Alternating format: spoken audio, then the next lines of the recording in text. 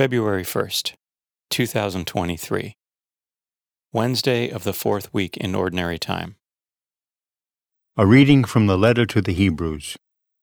Brothers and sisters, in your struggle against sin, you have not yet resisted to the point of shedding blood. You have also forgotten the exhortation addressed to you as children. My son, do not disdain the discipline of the Lord, or lose heart when reproved by him. For whom the Lord loves, he disciplines. He scourges every son he acknowledges. Endure your trials as discipline. God treats you as his sons. For what son is there whom his father does not discipline? At the time all discipline seems a cause not for joy but for pain, yet later it brings the peaceful fruit of righteousness to those who are trained by it. So strengthen your drooping hands and your weak knees. Make straight paths for your feet, that what is lame may not be dislocated but healed.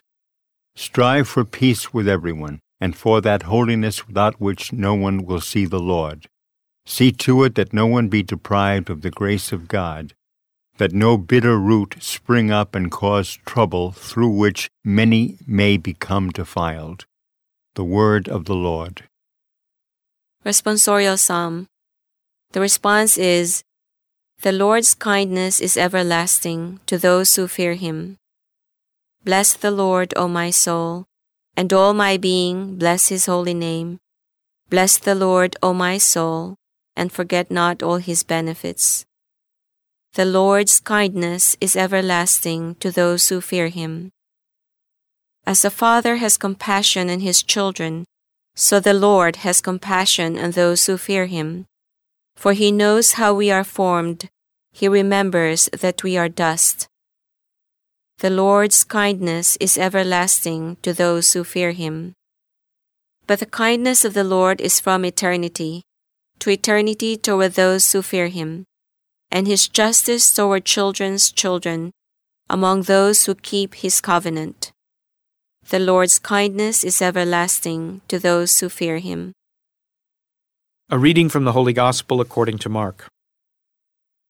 Jesus departed from there and came to his native place accompanied by his disciples. When the Sabbath came, he began to teach in the synagogue, and many who heard him were astonished. They said, Where did this man get all this? What kind of wisdom has been given him? What mighty deeds are wrought by his hands?